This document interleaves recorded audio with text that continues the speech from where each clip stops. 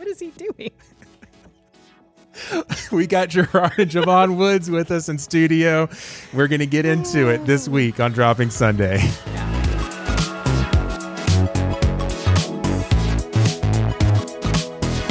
Hey, welcome to Dropping Sunday. I'm one of your hosts, Seth. And I am your other host, Andrea. And in case this is your first time around here, Dropping Sunday is a semi-reverent look at Christian pop culture. Just a couple of notes. We are not here to get you saved. We're also not here to tick you off. Although if either of those things happen, we do want to know. Yes, this is a podcast by Christians for Christians, but you don't need to believe to belong. Andrea, how's your heart? You know, my heart's good. Can I mention? Sure. We are recording in the same room. Yeah. Can I mention that? Yeah. It's the first time in 3 months. Yeah. And we're about 6 feet away. Yes, we're doing the we thing. We are socially distanced. We're fine, but it's just really nice to be in a room with other people. I've been recording in my apartment all by myself, and I just don't like that. Yeah, it's kind of lonely.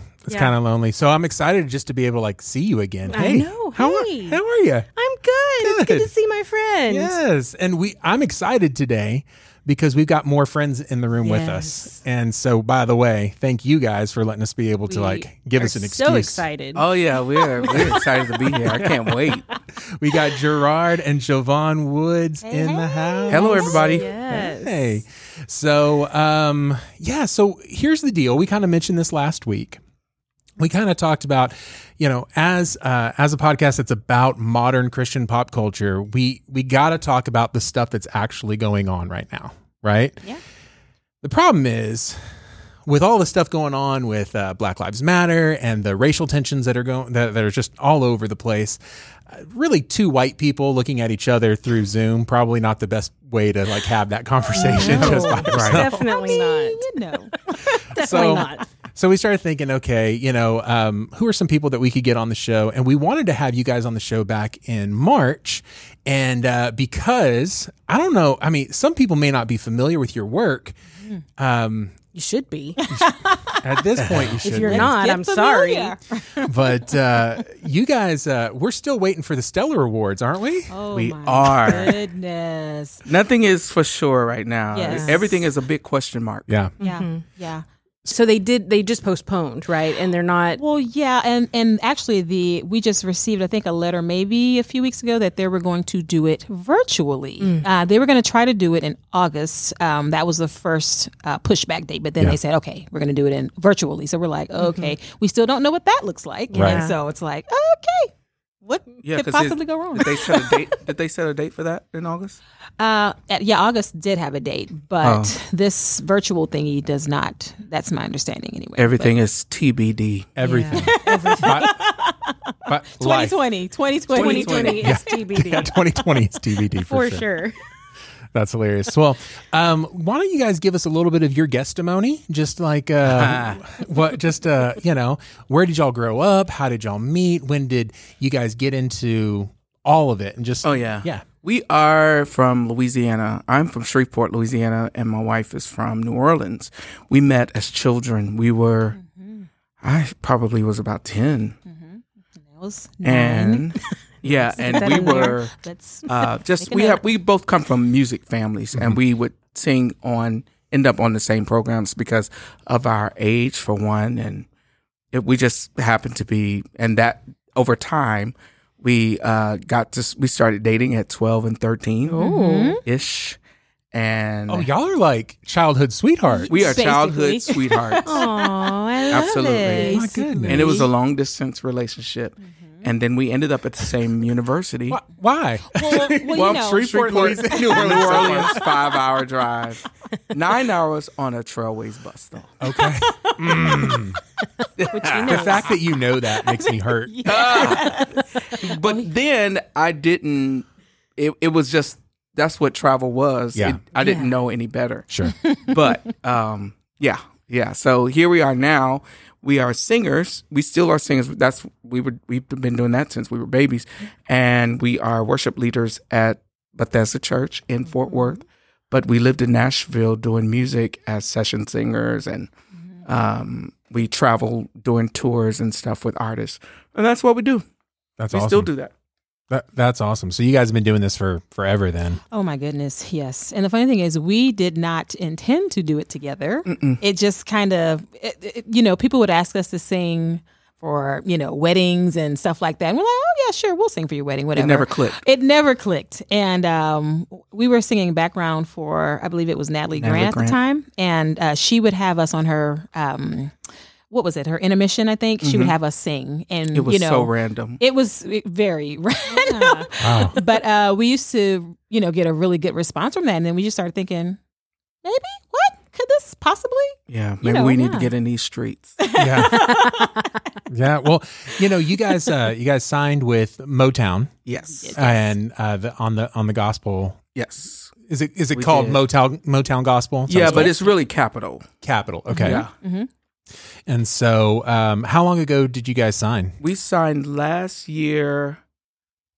Hold on, it is 2020. I feel like I need to remind you. Right, you do, because I'm like, what day is it? What it may have been 2018. It was actually 2018. See, you gotta hold my hand. It was 2018. So we then recorded an EP called "What a Beautiful Name" on Motown, and released it in 2019. Right? Yes. Come on. Come on, listen. Yeah. Just give him a little taste. Yeah. This is the a cappella version. Exactly. Now that version is what drew Motown to us. Okay. We released that on social media. Yeah. And it went viral. And so they were like, "Hey, y'all want to record some music?" Nah. Yeah. Well, you released it on Facebook, and then you had all these people that would come back in and cover it, and then start adding their pieces, which is, I mean, how cool is that to be collaborating with people all over the world? And by the way, 2 years before anybody else was doing it, because now that's what everybody has to do. Right. I mean, oh wow, we're all recording virtually now, but you guys are just trailblazers. You guys are trailblazers. Y'all broke the mold. Who knew? It was prophetic. Yeah. Come on, I like it. I love that. Glad it wasn't pathetic. Nope, not at all. Talk about it. Definitely not. That's good. That's good. Awesome. So, so how long have you guys been at Bethesda? It's been a minute. 7 years. 7 years. Just made 7 in June. The beginning of June. Beginning 7 of years. June. Okay. And you know what? Unfortunately, this may be unfortunately or just FYI. Pastor Dan Smith intentionally had a vision to go to actually reach out to other cultures because this church is historically a white church. Yeah.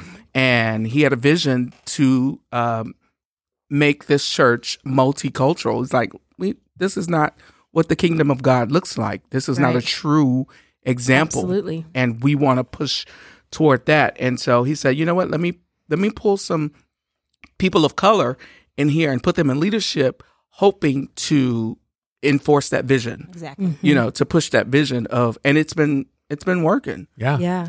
Well, I remember that Sunday that he shared that.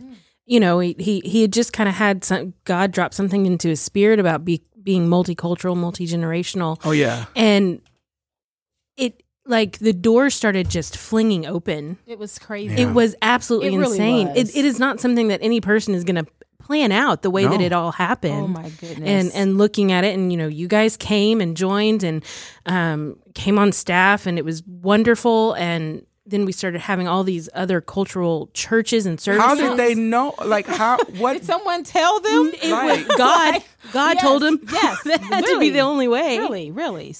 It was just crazy. And even now, when he talks about it, it kind of gives me chills a little bit, because it just was such a God thing and such a God moment. Yes. And just look at the fruits of it now. I mean, Bethesda is really reaping the benefits, but it like you said, that's what the kingdom of God looks like. Yeah. The kingdom of God. When you think about heaven, we're going to be worshiping God in every language, every tongue, every tribe, every nation. Mm-hmm. Heaven's not going to be all white. Heaven's not going to be all black. It's not going to be all anything. It's going to be everything. Everything. And it's going to be beautiful. That's right. Well, and so you guys have actually been able to be around and minister with people like, big names. So I know you guys don't typically like to name drop. You're very humble people. Don't ask us to say who. But like, people may not understand that. Like, okay, you're nominated for Stellar Awards, right? Like, you're actual recording artists that are signed to a label. You're not just people who like to sing good. You know what I'm saying? You're not. Well, thank you. You don't hope. You don't just hope to be on The Voice one day. You know what I'm saying? Like, I mean, you guys are like legit artists, and it might help also just people understand the type of people that call you and say, "Hey, I need you guys to come sing with us." Yeah. So, do you mind name dropping a few? I don't care. Go. It's fine. Well, the catalyst really for us singing, I guess, with all of these different artists was it Darwin we started with? Yeah. Okay, so Darwin Hobbs was the first. He's not. Maybe not as known as some of the others, but he was actually the first one that we started to travel with. But then CeCe Winans was the, I guess, first major artist that we traveled with singing BGVs. Then there was Donnie McClurkin. Of course, when you start singing with CeCe, everybody's like, well, who are they? Right. And we, and so we had a lot of people reaching out really based on us starting with her. Right. Michael W. Smith. Yes. Amy Grant. Yeah. Stephen Curtis Chapman. Stevie Curdy Chappie. Right. That's what we call him. We didn't travel with him, but we did some recording. We did a few of his records. Yeah. Jesus. Hey, real quick, we settle a bet for us. Okay. Who's better, Michael W. Smith or Stephen Curtis Chapman? Oh my Personal goodness. opinion. Go. Really? Really? That's tough to ask a singer because we don't see it as like skill. Like they do totally different things. Yeah.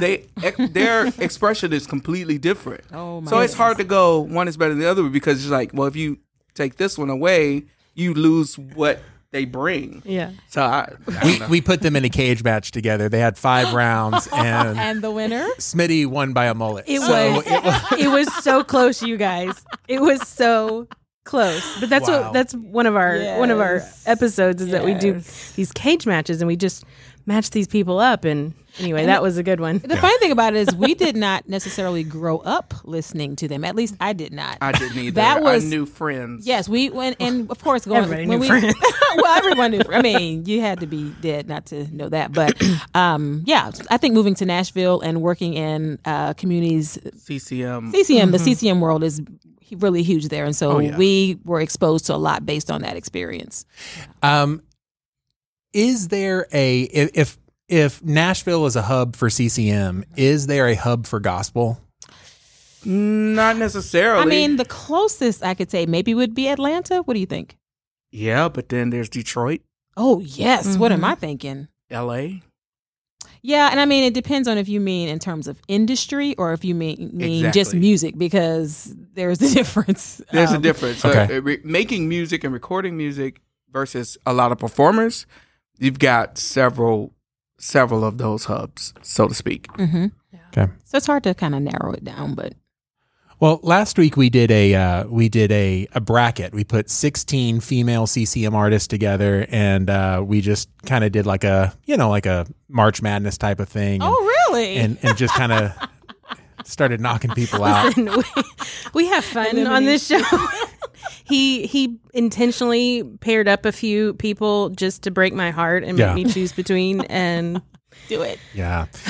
Somebody haven't forgiven him yet. Yeah, somebody who made it pretty far was actually Natalie Grant. She made it. I think she got knocked out by Tasha Cobbs Leonard, right? Oh, everybody got knocked out by Well, fair. That's fair. She did win. She won the bracket. But yes, Natalie Grant. She's one of my favorites. I love to follow her on Instagram because she's just so she's so real. Yeah. You know? Right. And definitely. Well, and one of the things that she did a couple of weeks ago on Blackout Tuesday is that she actually put a Black Lives Matter thing on her Instagram. Mm-hmm. And she came out pretty quick that, hey, a bunch of people stopped following me. yes, thousands of people. Oh, yeah. Which thousands. blows my mind. That speaks volumes. I don't know exactly what that says about, what's going on with the people that are fans of hers. Right. But I feel like it says a lot. Oh, absolutely, 100%. And so one of the things that I want to be careful with, and, I'm excited to have this conversation, but at the same time, I'm also scared. Mm-hmm. Yeah, I got you. Why?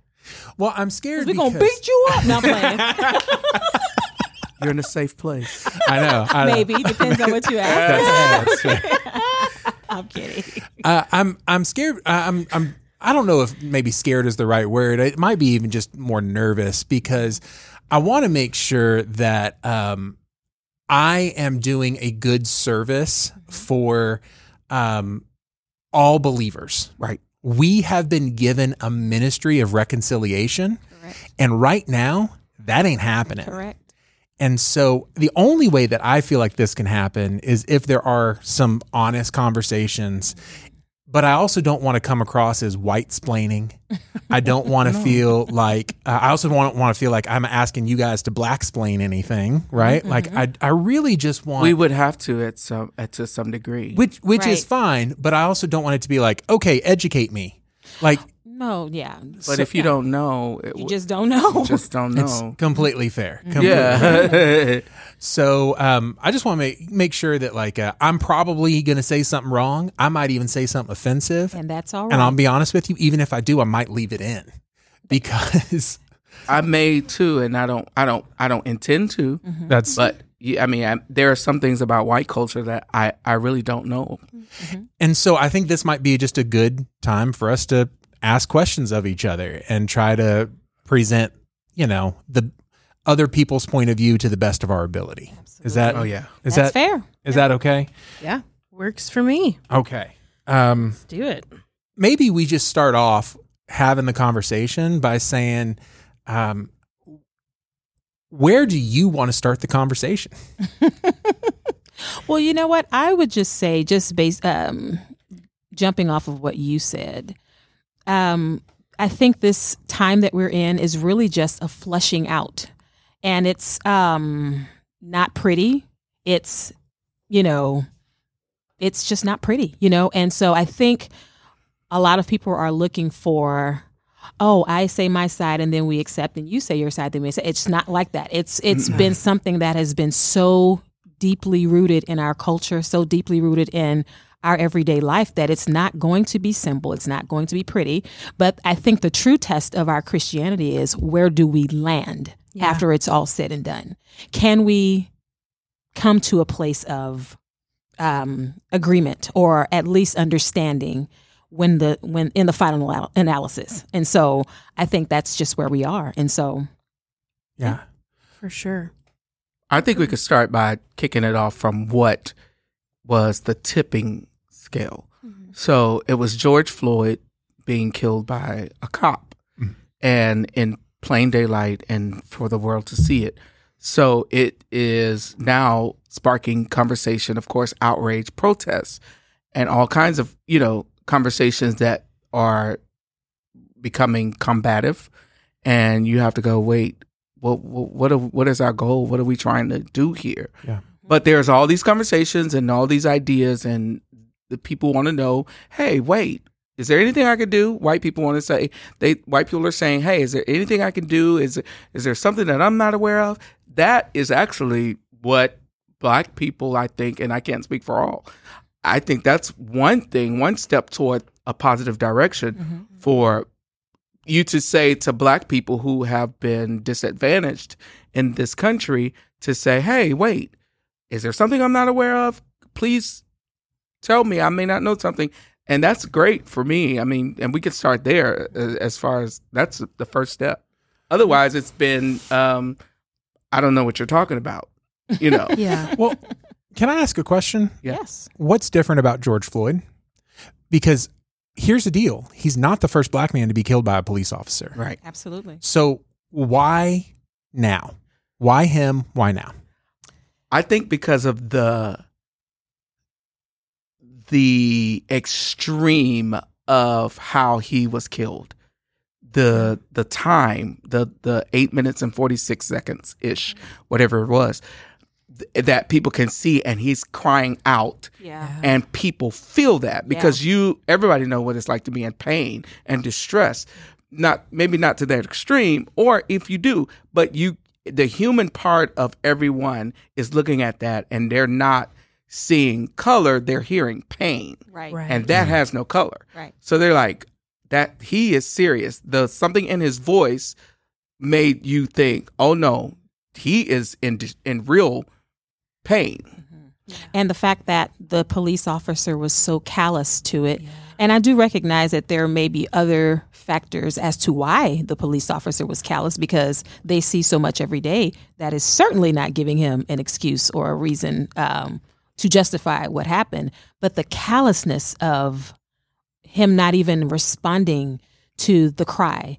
The man was already arrested. He already had handcuffs on. I mean, if you feel like he's going to do something, I mean, hog time, do something else. Right. But just to sit there and hear him cry for his mother was like, I mean, just as Gerard said, it just touched in a deep place for everybody, I think. I read something that said when George Floyd called out for his mom, every mother's heart felt that. Yes. They heard that. Goodness. Yes. They experienced that in that moment. I think for me, the part of that whole thing is all of this, and then knowing that he was on video and I'm like, I'm sitting there going, how are you not realizing that you are doing something for the whole world to see, right? And the whole world is going to see this, right? And they have. And I was really moved by, I can't say for sure, but I'm imagining this. I was moved by the person who was filming it, that the view that is most popular. The person moved forward in an attempt to aid, to assist, and immediately the police get back, and you're helpless. And your a natural thing was to try to save that person, and they were halted. Mm-hmm. Yeah, they were halted, and because of his authority, he had the authority to do that, and this person is dead, and that person holding the camera that could have assisted couldn't use that opportunity. There was just really no reason for it. I mean, that's the bottom line. There was just nothing you could say, because, you could say before, as a Black person, this happens all the time, but then you're always asked, well, how, when, but now that hasn't happened to me. I don't know what you're talking about. I've never seen it. But seeing it right there, of course, Well, it's like, wait, hold on. Why would you see it? There's video of Eric Gardner in the exact same situation saying, I can't breathe. Mm-hmm. Here's the first person that we know of that's actually, and now that's become a rallying cry. Right. And this is something that George Floyd actually said, I can't breathe. And it didn't even trigger in the police officer's brain, I could actually kill him like George Floyd. Yes. Mm-hmm. Or it did, and he was like, and he was callous about it. Right. So, can I offer one other idea? Absolutely. I think that the COVID pandemic and everybody being out of work, sitting at home, needing something to care about. Okay. Because they're already in a bad situation. I mean, listen, both I don't know how you guys have fared through it, but both Andrea and I had a pay cut, and we still had to work the entire time. So, nice. But that at least gave us something to do. So maybe we're blessed. But people who are just sitting there and who are already hurting, who are already feeling disenfranchised, and then something happens, and I feel like there's just a perfect storm of everything. And I mean, I don't know that if the pandemic hadn't been happening, if this wouldn't have got swept under the rug. Oh, yeah. Because also, the media, sorry, I'm going to go there, but the media, they have to fill up their airtime. And for 3 months, it was COVID. Okay, wait, please stop talking about COVID. No, there's nothing else going on because nobody's doing anything. Great, COVID. Everybody's in the house. Everything's closed. Now all of a sudden, here's something else that we can cover. We need to. And then everybody said, no, don't stop covering that. Right. No. You're going to try to talk about anything else? No, we're not going to let you talk about anything else. We're going to continue on this conversation. And I think that that's part of this great white awakening that's trying to happen, where we're white people are trying. They're trying, or at least they're saying that they're trying. Okay. Now, white words and white actions are two different things. And so, from your point of view, how can white people move from words to actions? That's so funny. I've been asking myself that probably for the last week. And it's really hard to quantify because it's it's I guess racism, so to speak, is embedded in so many different areas of our life and in our culture. It really is hard to say, okay, do this one thing and then, but I think a place where we can start is listening and understanding versus, I don't know what you're talking about, it's all a lie, and whatever else, especially considering the fact that if you're a white person, you've never lived as a Black person, and therefore you can't speak into what, we may or may not be experiencing. And truth be told, you would never do that with any other culture. But for some reason, when it comes to Black people voicing, our pain, then it's, you're just whining about blah, blah, blah, slavery, and you're just whining about just get over it, pull yourself up by your bootstraps and blah, blah, blah, blah, without knowing that this is really, really deep, really, really serious. And it's been that way for a long time. And so for me, I would just say, let's start by listening and hearing each other out. And from there are several different things that I would love to see. The education system is a huge area for me personally, especially because I love children so much. And I've seen the disparities in terms of, what's happening with our Black children in school. And, and I don't even feel like a lot of these things are being done intentionally to them. We're going to, leave you out of XYZ and exalt our white children. I don't think it's like that, but I think it is something that needs to be brought to the forefront in terms of reforming there. And that actually will affect a lot of other things, but that's where I would start. I know. Yeah, we have our work cut out. I'm still learning of new ideas that a huge group of white people think when it comes to inequality in America.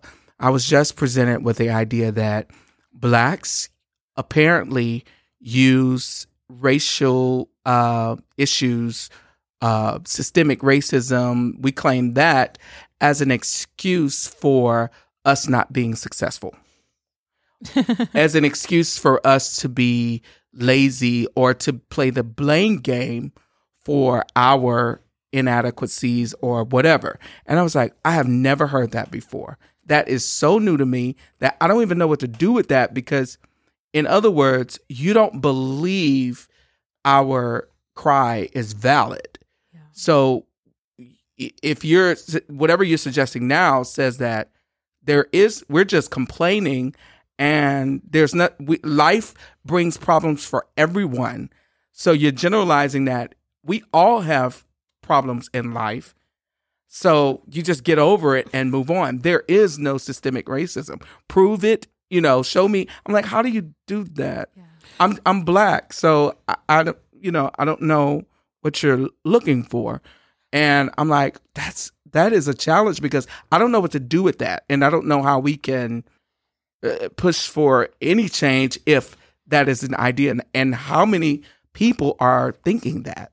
Right. How many white people are thinking that? Or thinking it and don't even realize it. Yeah. It's all subconscious. It's all so deeply rooted that they don't even realize that that's shaping their conversations or shaping their thoughts. And you want to go, no, listen to what you just said. Like that's what I've been doing the last few weeks, because, I'll be honest, I understand the anger from the last few weeks better than I ever did before.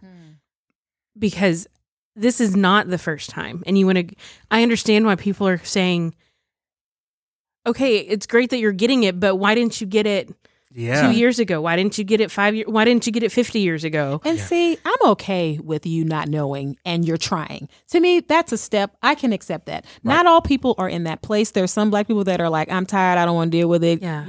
Get out of my face. Educate yourself. Yes. And you're on your own. And hey, there really is no judgment there, but for me, I see you taking a step.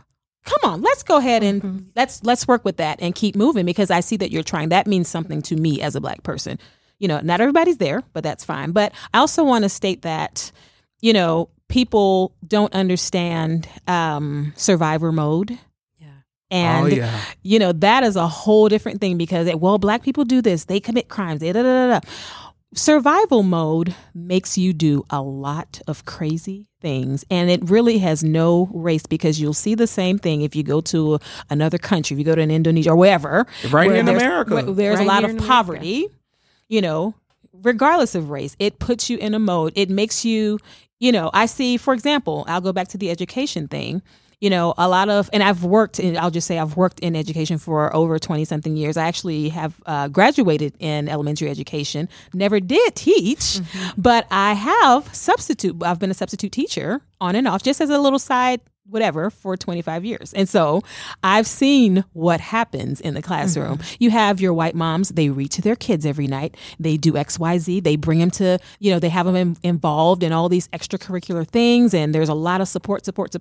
But then you have a black mother who's working, I don't know how many jobs, who doesn't have enough, from an economic standpoint, that they don't have the luxury of those extra little things that end up creating success for their student in the long run. That's a whole nother podcast. Oh, yeah. It's a domino effect. Because it's generational. It is generational. Absolutely. And, one of the things that, for example, builds generational education is usually the next generation is smarter than the previous generation. Correct. Right?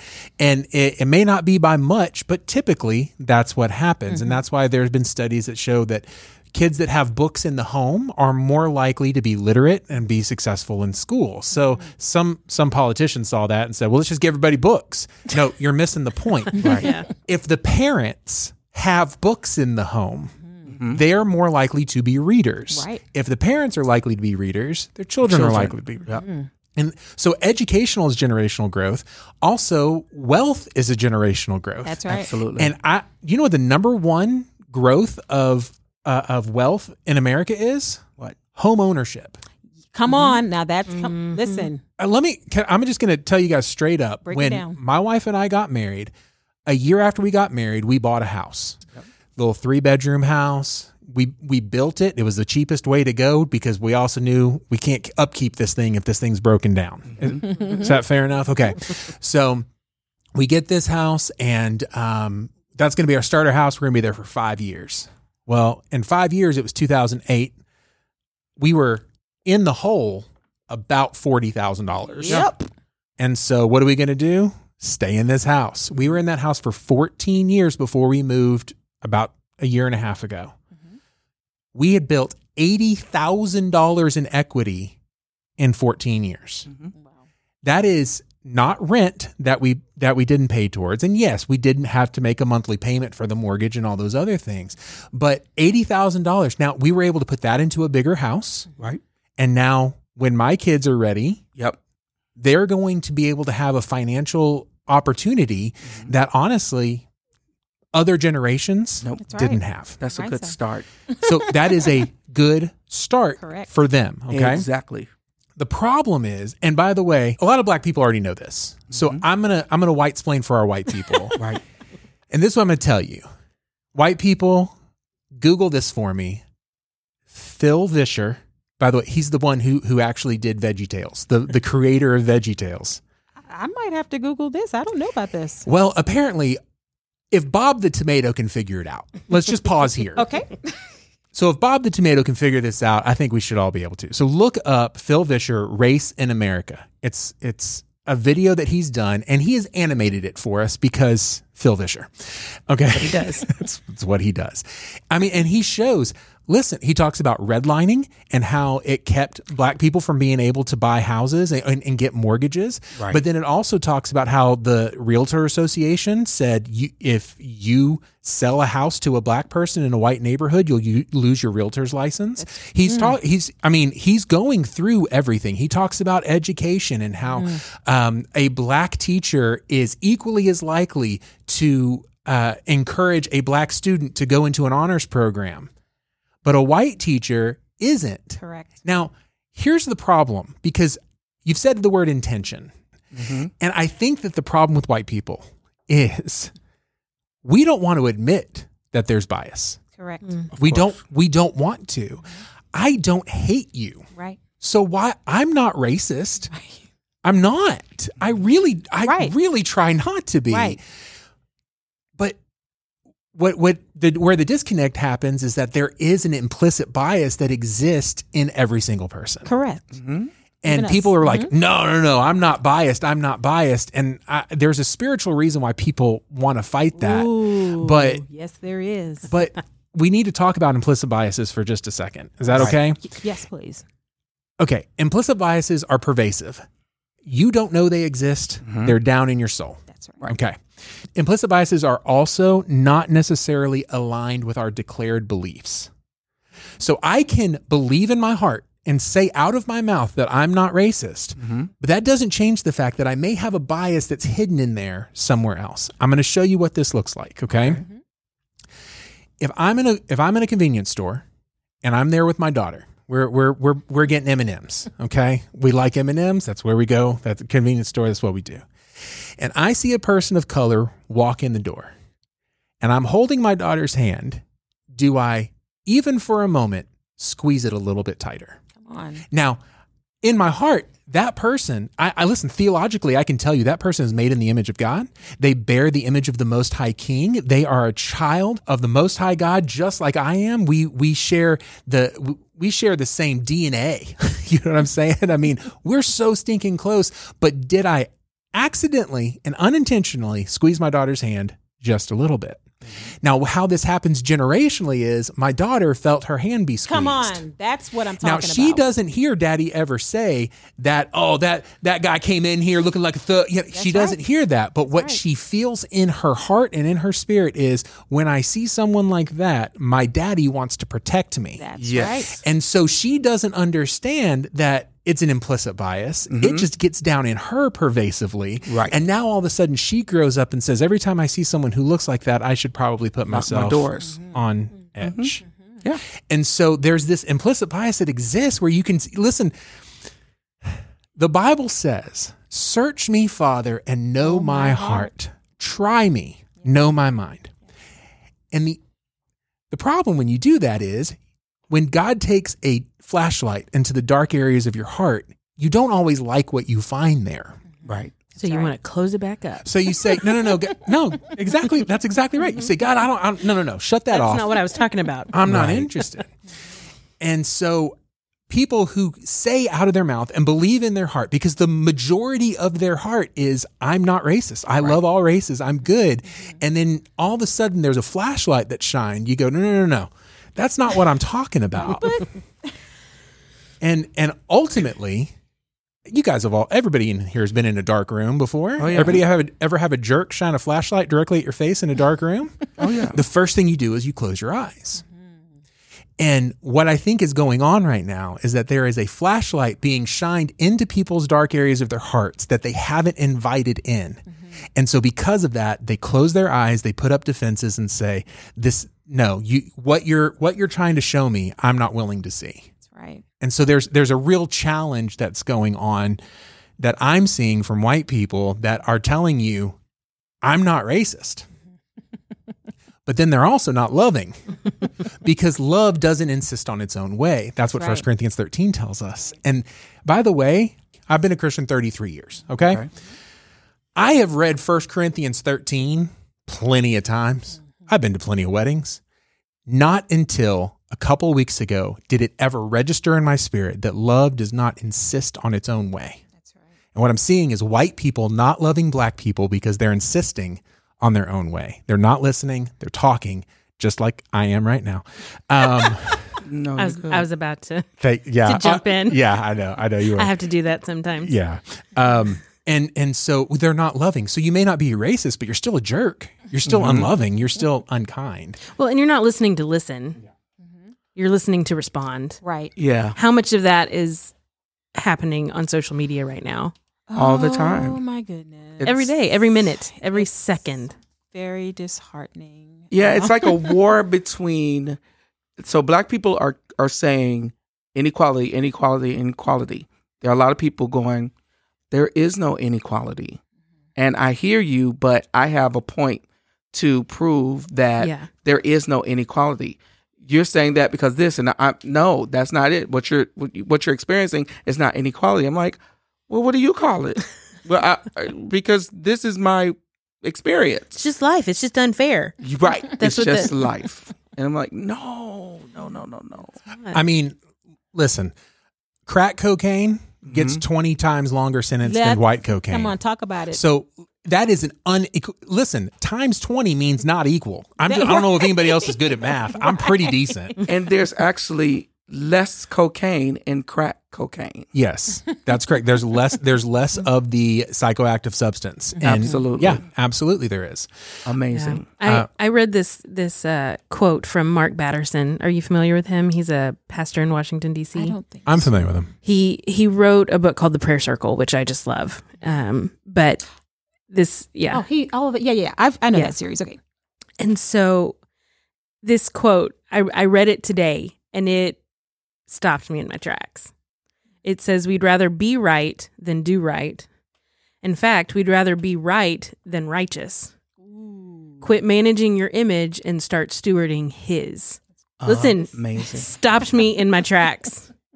Amazing. Stopped me in my tracks. Rather be right than righteous. And I mean, really, as you all have said, I think it just boils down to having a spirit of humility. And I think, there are a few of my Black brothers and sisters that are not doing it the right way either. They're hitting below the belt with some things. And I say that at the risk of, I love my Black card. I don't want to lose it, but I got to tell the truth too, And so we got to do it right. Of course. And by all means, speak out. By all means, do whatever it is that you need to do to make your voice heard. But remember who you belong to. And I always use this example. Me and Gerard talk about this all the time. But if I'm fighting with Gerard about something, which we rarely fight about anything, to be honest, but we're both middle children. Right. But so if ever we're disagreeing about something, even though I may be horribly angry with him, I am always mindful not to hit below the belt because I care about being in a relationship with him. I want it to work out. I want things to, I want us to come to a place of reconciliation at some point, even though in this moment, I don't like you, and so I think that's the way that we have to deal with each other also. Look, say what you got to say, you get on my nose, but at the same time, there's a level that I won't go because I believe that God wants us unified. And what that looks like is To me, that is a great example of the idea of reconciliation. Yeah. But the way we use reconciliation when it comes to white and Black issues, I don't understand it. Okay. So maybe you all can help me. So when we speak of reconciliation, to me, I'm thinking of to be reconciled means that we have had to have been together before. I don't see when we were together before. If we have, please let me know. In this country, when we talk about racial reconciliation, we're talking about from one culture to another, right? Yeah. So when we say reconciliation, I'm trying to figure out when were the cultures ever together? When were they ever not divided? Well, and I think that maybe the idea is reconciliation to where it should be, right? Not that it was ever good. Okay. But we know that it wasn't good. So how do we get it to a good place? And where I think that a lot of white people have said is, well, it's there. I don't feel it. I got Black friends. There's a word for that. Is that called tokenism? Mm-hmm. When you say, well, I've worked with Black people. I go to church with Black people. Some of my best friends are Black, and Black people do it too. Oh yeah, some of my best friends are white, but it's more often that you hear it as I know what I'm talking about because some of my best friends are Black.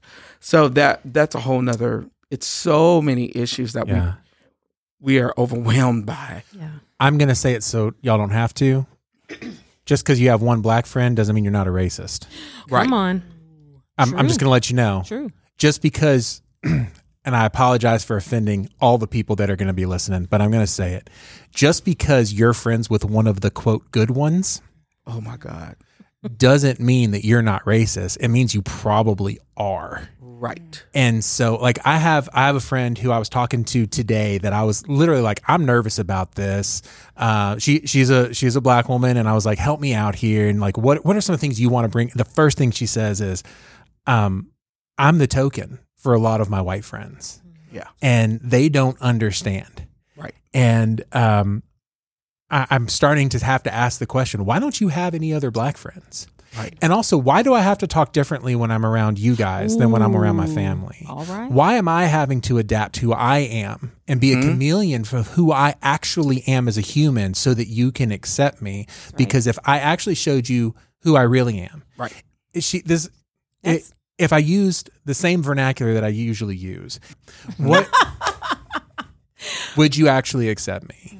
You know, I mean, and for me, that last statement is interesting because I see myself personally as one who knows different languages. Yes. And I know that if I go, I have no shame of my Blackness. I am who I am. God was very intentional when he made me Black, and I don't take it back.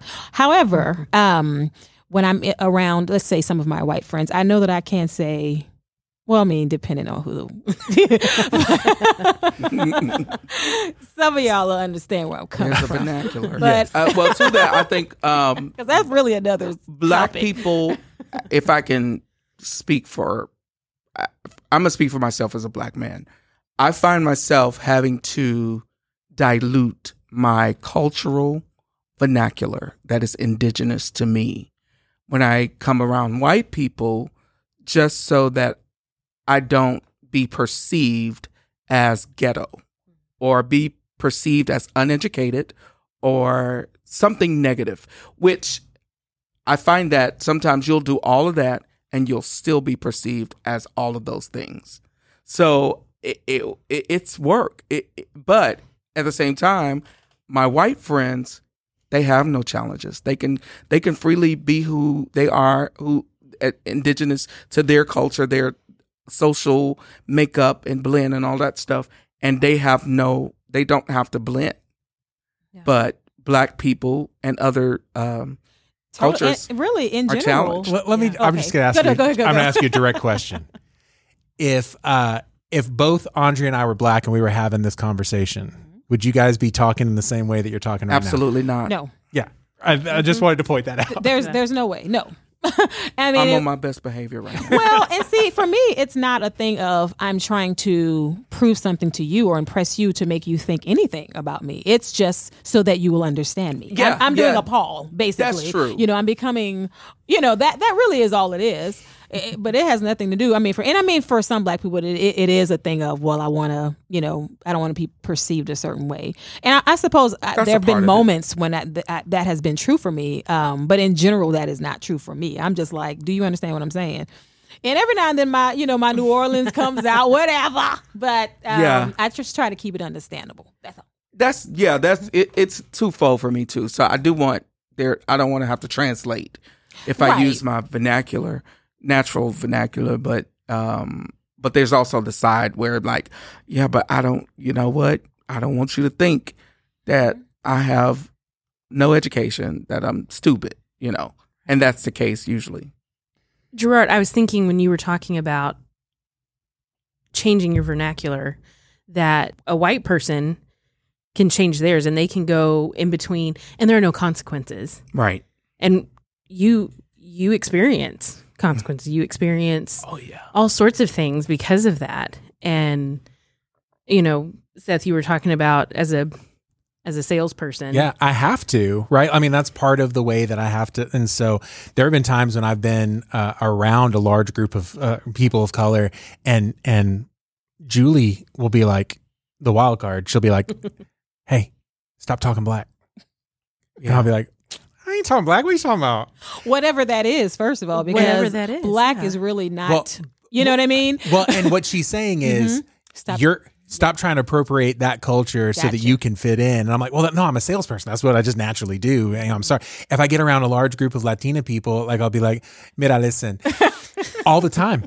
Dude, I'll talk listen, I've talked about... I've talked about Puerto Rican food with more Hispanic people than you want to know about because that's just part of my job. And I go in, I'm trying to connect and make those things. I have no repercussions for that kind of stuff is what Andre's saying. And that's not always the case. At least they don't impact you negatively. No, they usually impact me positively because here's a white boy that's actually understands our culture and I close deals. But do you really is what it... But do I really? But do you really? Yeah. And so I'm putting on airs. Yeah. I typically like my white people white and my black people black. Yeah. Meaning I don't want a white person to talk like a black person. And I don't want a black person to talk like a white person. Because I would be interested in knowing who that person is naturally. Yeah. And see, for me, and Gerard and I talk about this all the time too. I see Black people as many things. I don't see them as this or that, or you have to be. Really, one of the things that I want for my people is to be able to be and be free, Right. to have the same options that any other culture has. Yeah. I shouldn't have to be, because I don't use slang all the time. I don't really listen to that You're much right. rap music. I very rarely actually do I listen to rap music. I don't listen to but I mean, and it doesn't mean that I'm any less black. People think they're relating to you. Well, so I don't know who I don't know who that is. Right. No hate. Because, Yeah. when I was in high school, I listened to a little bit of it, but I don't, So anyway, I just want, Hey, just real quick, I'm just am I the person who listens to the most hip hop in this room? probably. Probably. Okay, cool. I feel good about myself now all of a sudden. Well, yeah, it is just about, you said it earlier, God was intentional when he created you the way he created you. It was not an accident. Right. He knit you together exactly the way you are. And I, for one, love it. And I'm very thankful. And you just want to be who you are. Exactly. And there shouldn't be repercussions for just being who you are. Right. Right. And here we are in 2020. We can spend so much time on these little minute things, right? But there are so many more huge things that impacts the lives of people of color, economically, educationally, socially. And we're talking about the small things. We can't even get to the bigger things that leads to, disadvantages for people of color. Yeah. And it's an overhaul needs to happen, really, of just our system in general, And so anyway, I didn't want to cut you off. No, it's the truth. I typed this thing out the other day because I get so frustrated. If I'm frustrated, I can only imagine how you're feeling with people that are so upset because they're taking down statues or they're taking down the Confederate flag. And it makes me so angry that they get so, and they're boycotting because they're boycotting NASCAR because they don't want to use the Confederate flag anymore. And I just don't understand it. I really do not understand why. Because it matters. This is ours. We are entitled to have it. This is our world, our land, and what you think doesn't matter. This is our history. And you're just visiting. That's you know what? You know what? I think that is the implicit. Let me ask y'all this. there. Like sometimes I'll post something in advocating for equality on social media. Why do some white people take it personally toward them? They would rather be right than do right. I think they feel like it's a personal attack. I don't know why. Now I feel like I can honestly say for Black people, when we take a stand for equality, or we say Black Lives Matter, or we say we want the same treatment as, we're not saying that we hate white people and this is we hereby declare war on all white people, or on all cops, on all white cops, on, we're not saying that at all. We're saying, hey, no shade, but I see Seth Johnson doesn't have to fear for his life when he gets stopped for running a stop sign. Well, Gerard Woods does. I don't want to have to fight for my life in that situation. And the response is, you go, wait, you took that personally?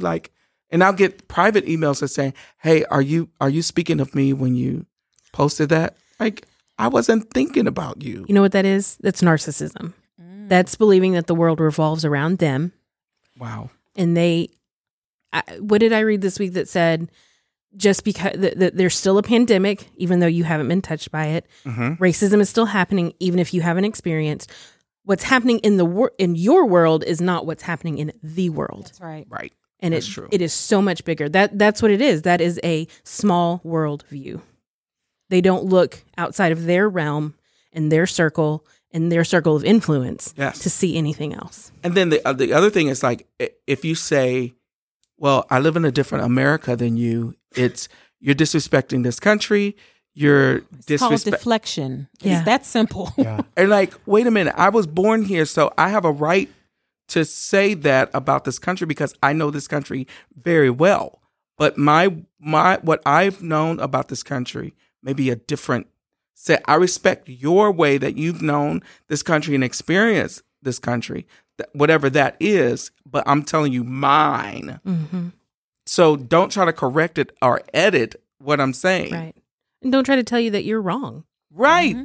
And that's what you hear a lot, I'm sure. A that lot. You're wrong. Yeah. I'm like, no, I'm in my 40s. I think the roadblock for a lot of white people, and correct me if I'm wrong because I don't want to speak for white people, but Feel I free. think the roadblock. Hey, we've been speaking for black people for about 400 years, so go ahead. So here we go. I think the word racist is the roadblock. And I think when you hear that word, there are a lot of feelings about it, that white people have that, wait a minute, am I a bad person? Mm-hmm. Oh, am yeah. I evil? But I've never heard a black person. I've never and really, it really has nothing to do with that. It's just about your participation, in a system that, whether you know it or not, it's just about your participation in a system that has been oppressive to black people. And that really is what it boils down to. And Yeah, because even if you suggest a difference, that they will skip all of that and hear racism, which ultimately, I guess it does lead to that. But you're not saying, hey, you're racist. I'm saying, you know what? I'm going to cut that word out because you have a problem with that word. I'm going to say there's a difference in what I experience and what you experience as an American. And that is a fair assessment. And you go, well, I cut the word out. So you go, well, you should be okay now. No, because I still hear racism in that word, in that suggestion. You know what? Yeah. Go on. Can't win with for your losing. lavender. Right. Okay, so here's the deal. If my daughter were to grab the keys to my truck and she were to figure out a way to get her foot on the brake, get it into drive, and drive through my neighbor's fence, I'm going to ask you guys a question. Is that my fault that she did that? Absolutely. Of course. It's not my fault. I didn't do it. No. It's not my fault. I didn't do it. She did it. It's not my fault. That is so true. It's not my fault. That is a perfect example. However, it is my responsibility That's right. to make it right. To make it right, and it was your responsibility to make sure she did not do that. Yes, but it was my responsibility to fix it. Fault and responsibility are not the same thing. Correct. So true. They're not. And so people say, I'm not at fault because I didn't have any slaves. Oh my Right. goodness. I'm not at fault. I'm not racist. I haven't done anything against you. That's true. So because I don't have fault, I don't have responsibility, not realizing that responsibility is relational to the person who was at fault in the first place. Right. And if the person who was at fault did not take responsibility, the responsibility does not go away. It gets passed on. That's right. It gets passed on to the person that you are in closest relationship with. So for me, I'm not in the KKK. I'm going to go ahead and just make a statement. Right. But I do have family that were. Tell the truth. Like I do. Yeah. Am I proud of that? No, not at all. Is it my fault that he was there? It happened before I was born. It was happened before my dad was born. You know what I'm saying? Like, no, it's not my fault. Is it my responsibility to make sure that the people who were affected by that generationally, 4 or 5 generations down the road, that they've been affected by it? Is it my responsibility then to do something to make sure that that something is corrected? Yeah, fault isn't responsibility, but responsibility still exists. That's right. Exactly. Well, Andrea, that's not quite a show. What did we forget? Well, I don't think we forgot anything. I just think that this conversation is so good that we probably don't want to edit any of this out, right? So let's go ahead and take a break now, and then we'll have everybody come back next week for part 2. You think that'll be all right? I think that's all right. Think people listening to next week for the rest of it? Well, I really hope so.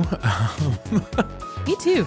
But the only way to really do that is to go ahead and subscribe if you're not subscribed. And then that way next week, this episode will show right back up in your feed. So subscribe, like, follow, comment on all the socials. We are at Dropping Sunday on all the things, Facebook, Instagram, Twitter. Also, we'd love to hear your thoughts and opinions on what we've talked about so far. Our thoughts and opinions are not the final word, dear listener. So please reach out. And as a reminder, every comment we receive on Apple Podcasts, we will donate $1 to a charity or ministry. You'll find out what that is at the end of next episode. And remember that the greatest compliment you can give us is to tell a friend to listen to this episode and to subscribe for next week. So until then, this is Seth. This is Andrea. This is Dropping Sunday.